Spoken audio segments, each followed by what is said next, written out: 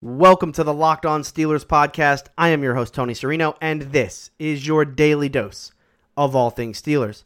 Today on the podcast, we're going to take a look at 4 prospects I didn't talk about during our draft preview podcast. Didn't find a place for these 4 prospects, but 3 of them I really like. One of them I don't really get the hype on. We'll talk about those 4 players. This is our last chance that we get to talk about prospects who the Steelers could maybe take in this draft because, again, we are 24 hours away now from the start of the NFL draft. Tomorrow, we're going to do our first-round preview, and then Friday, we'll do our first-round review, second, third-round preview, and then, of course, Saturday, again, 6th podcast this week on Saturday, doing the second and third-round review, and then a preview of rounds 4 through 7. For those of you who follow me on Twitter, you can follow me at Steeler Country. I want to tell you guys how it's going to work tomorrow. So I'm not going to be on Twitter throughout the entire draft.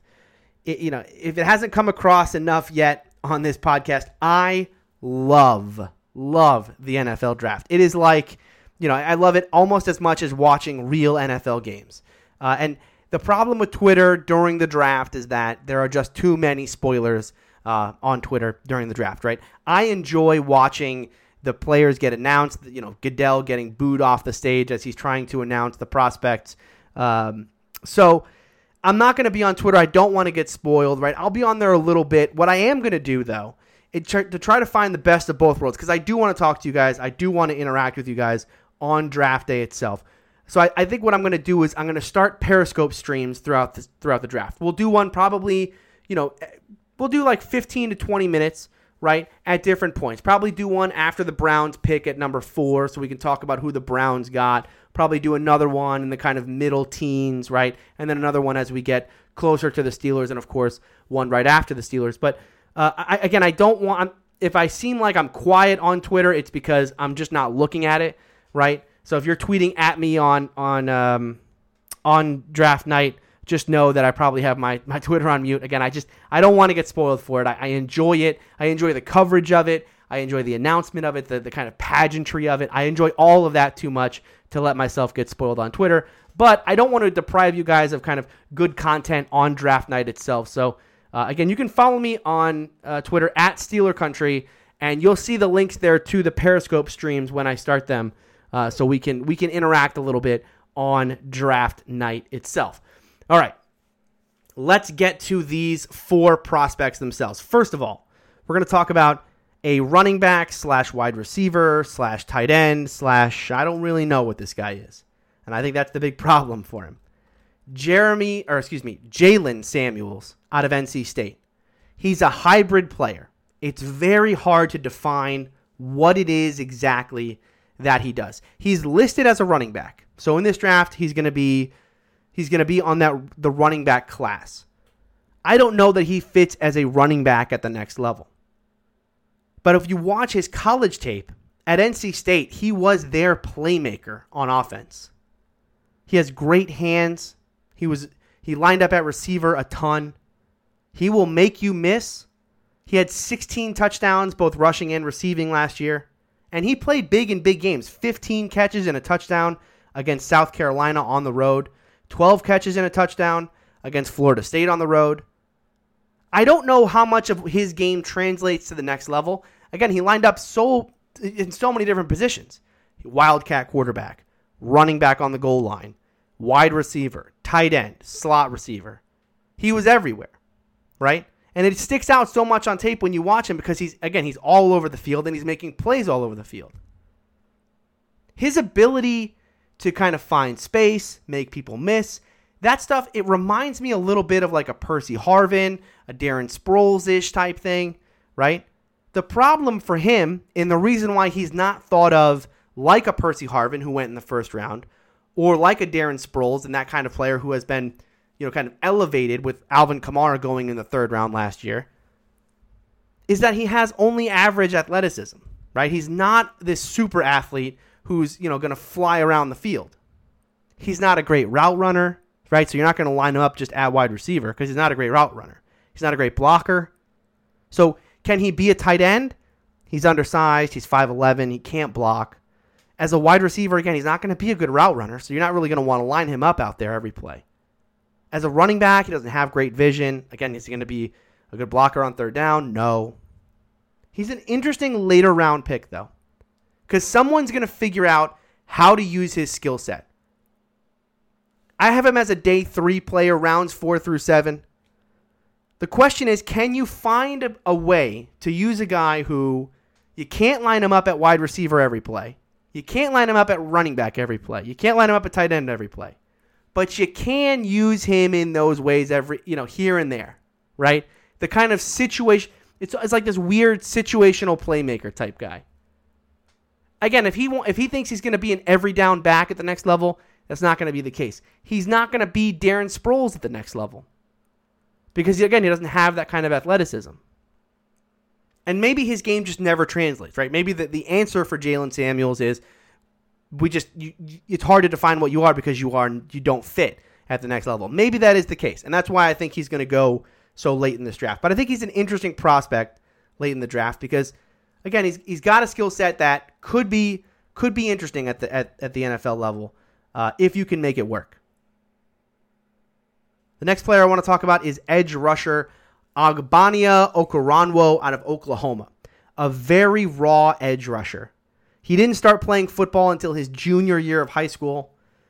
He plays with a lot of aggression, though, and he shows some real explosiveness, and he has a great motor. He has the kind of want to out of an edge rusher that you want to see, right? A guy who never gives up on a play. His sacks, yes, some of them come from garbage sacks or just kind of fighting on what end up being coverage sacks. The questions for him are all going to be about, can he develop technique? Hand usage, eliminating false steps. He's a complete question mark when it comes to coverage. And if he's going to be a 3-4 outside linebacker, he's not just going to be rushing the passer every play. He's going to have to drop into coverage. And in that way, again, he's complete question mark. He didn't do that at Oklahoma at all. Some questions about his athleticism as well. I think this is why he's falling down draft boards. The NFL doesn't have a problem taking pure athlete players like this high in the draft at edge rusher because they feel like they can mold them. But the problem for Okoronkwo is he doesn't have elite athleticism. His athleticism is just good to very good, right? So with a player who, again, hasn't played football for very long, he's only been playing since his junior year of high school. He's got a long way to go as far as developing some of the elite traits that are going to make him a dominant pass rusher. In a lot of ways, it just makes him a complete project. And the reason why I bring him up is because I see a lot of what I see when I watch Marcus Davenport's tape, a player from University of Texas San Antonio, who's going to get taken in the first round of this draft. I see a lot of what Okoronkwo brings to the table, which is a big guy who's got some athleticism, but he's very raw, right? When he wins, it is on pure athleticism alone. Now, Davenport, again, he tested, I think, a little better than Okoronkwo did. He's a bigger guy. And Davenport dominated more because he was playing at a smaller school. Okoronkwo didn't get that luxury. And not that the Big 12 is a great conference and is, has elite talent, but it's got better talent than, the Marshall and Rice and all the teams that Davenport was playing against. But yet, Okoronkwo's going to go in the 4th round. Davenport's going to go in the 1st. I think if you want a guy like Davenport, who's going to be a project, you're going to have to work on that. You can do better by getting the value in the 4th round or 5th round or wherever Okoronkwo's going to get taken. By taking, again, you take Okoronkwo, you get the same thing you're getting with Davenport. You're getting a guy who you're going to have to develop over time. He doesn't have, what is his elite trait right now? He doesn't really have one yet, but he shows some sparks, right? He's got, is it his explosiveness? Is it his aggression, right? Is it his motor? Can he develop some of the techniques to go along with that? Those are the same questions you're going to ask of Davenport.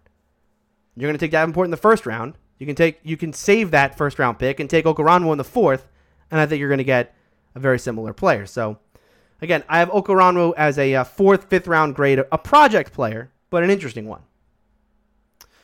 Next player, Armani Watts out of Texas A&M.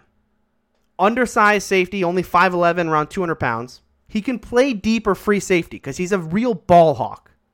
He caused 6 turnovers last year. He's always around the ball. And he's a risk taker. He is a big play guy. And that shows. He's a good athlete. There's some injury concerns with him.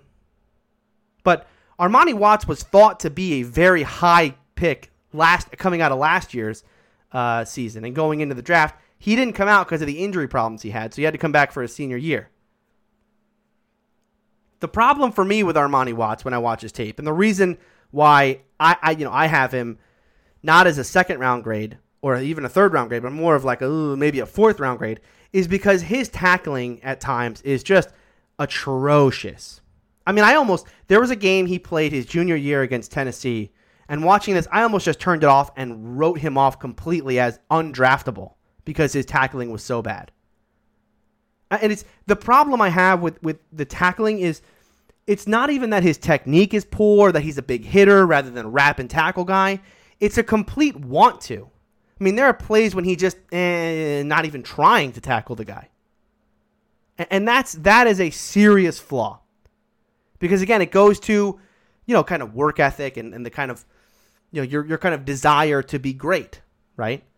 He's going to fall because of his size, right? He's undersized. He's had some injury issues, but also these tackling issues are going to cause him to fall probably farther than he should. If he wasn't so bad at tackling, I could see Armani Watts as a, thought of along with Jesse Bates and Justin Reed and that kind of, I mean, maybe not Justin Reed, but definitely Jesse Bates and the kind of second tier safety in this draft, right? The kind of second, third round player. Instead, I have him as like a third, fourth round prospect, end of the third, into the fourth round grade. Because for tackling that bad, again, it goes to work ethic. It goes to desire to be great. And if you don't have that, right, you're not going to overcome the things that it's going to take for you to be great at the next level. And it's, at that point it is a complete lost cause. So an interesting prospect, but again, it's all going to be about interviews with him and making sure that, he wants to be great, because that is part of his game that he not just has to improve from a technique perspective, but has to improve from a desire perspective. And then finally, Darius Leonard, the inside linebacker out of South Carolina State. And I wanted to talk about him because this is a player who I've seen mocked to the Steelers in like rounds 2 or 3, right? These are usually in mock drafts where the Steelers don't go inside linebacker in round 1, whether because, they took a safety or, the 2 inside linebackers, Van Der Esch and Evans, were not on the board. I've seen Leonard mocked to the Steelers, and the Steelers had Leonard in for a visit. The problem I have with that is I don't see the hype on this guy at all. He's supposed to be this kind of second or third round talent. He's undersized, but he's supposed to be this great athlete, right? Great athlete, small school, very productive. The problem with that is that this great athleticism that he has doesn't show up on tape or in his numbers. He ran a 4.7 40. He's a highly productive player at a small school, but he did that all based on this elite athleticism that doesn't come through in the numbers. I can't watch his tape and say, oh yeah, he's a great athlete, because he's playing at South Carolina State. Right? We have to start to use, his 40 time, and he didn't do the shuttle or the cone or any of that stuff at the combine, so I don't have his pro day numbers. Maybe he did better at his pro day. But I have real questions about how any of his game is really going to translate to the next level, because nothing on tape really sticks out. In fact, the thing that really stuck out to me about Leonard is the kind of timid play that he plays with and his kind of running down plays rather than being the aggressor. He reminded me a little of like Malik Jefferson in that way. And yet this is supposed to be a guy who's got great elite athleticism, just dominating players all over the field. I didn't really see that. I saw a guy who was using better athleticism than the players he was playing with to kind of run things down and just be around the ball. I have a 5th round grade on Leonard. I have real questions about whether or not his game, I don't think second or third round is the right time to take a guy who's a small school guy who numbers, they don't translate. The athleticism that we're seeing doesn't translate. So again, I have a 5th round pick on Leonard. I think he's much more of a project than I think people are willing to admit. You know, we want to see a guy with raw athleticism and a guy who is very productive and very instinctive. And instead, what I see is a guy who, yes, he's more athletic than the talent he's playing against, but I'm not sure that playing at South Carolina State as an elite athlete or as an above average athlete really is going to make him translate to the next level in any kind of meaningful way other than as a project type player that you would find in the 4th or 5th round. All right. That is going to do it for Locked On Steelers Draft Preview. Thank you, everyone who's listened over the last month. I hope you guys have enjoyed this. I certainly have enjoyed doing this. The draft is one of my favorite times of the year. I think the draft can be just as exciting as real live on the field football. So again, thank you all for everyone who stuck around from the transition from John to myself, everyone who came over from Steeler Country, my old podcast.